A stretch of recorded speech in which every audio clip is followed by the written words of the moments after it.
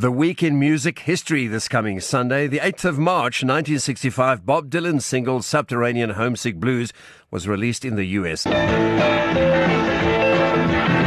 is in the basement mixing up the medicine. I'm on the pavement thinking about the government. A man in a trench coat, badge out laid off, says he's got a bad cough, wants to get it paid off. Look out, kid, it's something you did. The lead track from his Bringing It All Back Home album gave Dylan his first top 40 hit. I'll be playing the song on Sunday, and I'll tell you about the innovative film clip that they put together as well.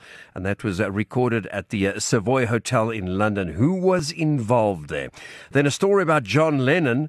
He was very captivated by this song.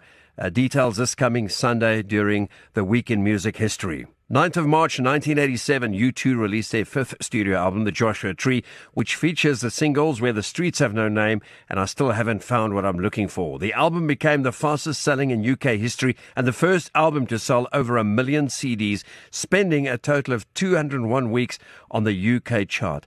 It topped the charts in over 20 countries and became U2's first US #1 album. Bono wrote a lovely song called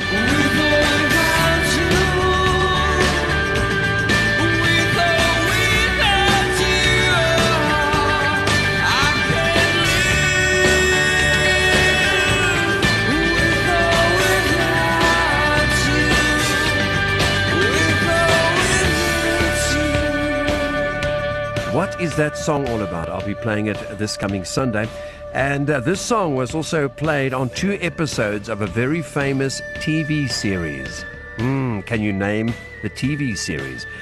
High School Classics this coming Sunday, 7 till 10 a.m. with me, Barney Simon, exclusive to Jacaranda FM.